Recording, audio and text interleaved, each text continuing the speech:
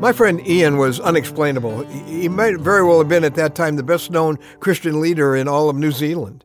Powerful, popular speaker. He had a great Christian TV program. If you heard him speak in any public setting, you'd have been very impressed. I was. And you'd want to meet him when he came off the stage. And he would extend his hand and probably begin to stutter. You might kind of laugh and go, "Oh, come on, you're kidding." And then you'd realize he's not. This is serious. See, Ian had a noticeable stutter when he spoke to other people anywhere but in a large meeting. But when he got up to speak about his Lord in front of a crowd, it's just amazing. Something happened. But not necessarily something unique to him. I'm Ron Hutchcraft. I want to have a word with you today about someone else's script. Now, our word for today from the Word of God. It's from Ephesians chapter 6. I'll be reading verses 19 and 20.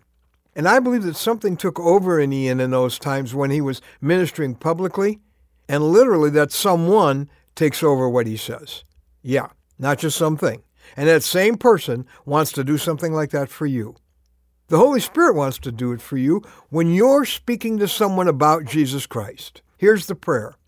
Pray also for me that whenever I open my mouth, words may be given me, so that I will fearlessly make known the mystery of the gospel, for which I am an ambassador in chains. Pray that I may declare it fearlessly, as I should.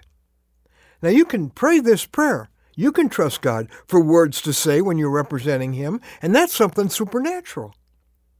When you're woefully inadequate to talk with someone about eternity, I'm telling you, He will come in, and as promised, He will make up the difference. When you're scared to death and you don't know what to say, let Him supply the words. Sometimes I'll be listening to a person I want to share with, and I'll be thinking, "Oh man, I have no idea what to say next."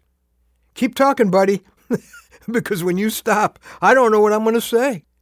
I don't know how I'm going to answer.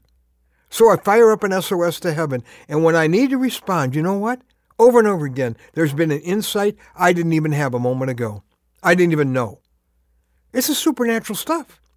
If you tell God how inadequate you feel, you are at that point on your way to being an effective representative of the Lord Jesus Christ, because that opens you up to a Holy Spirit takeover.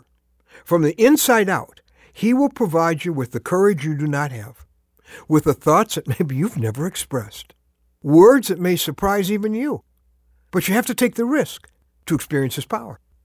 Shakespearean actors say some pretty profound and impressive things. You say, man, they're smart. What a thinker. What a communicator. What a way to put things. He didn't write the script. He's just delivering what someone else wrote. Well, that's how it's supposed to be when we're communicating Christ to someone.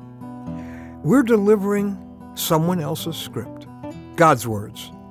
And if we'll trust God for His active involvement in those conversations, well, it just takes away an awful lot of the pressure. I've watched God turn a man who has difficulty getting through a sentence into an unhalting communicator, but only in the moment when He needs it. See, that's what God wants to do in you. But you have to show up with a willingness to be His voice in the life of someone else. Don't hold back anymore on speaking up for Jesus in that situation He's assigned you to. He put you there. He gave you the assignment. He'll give you the script.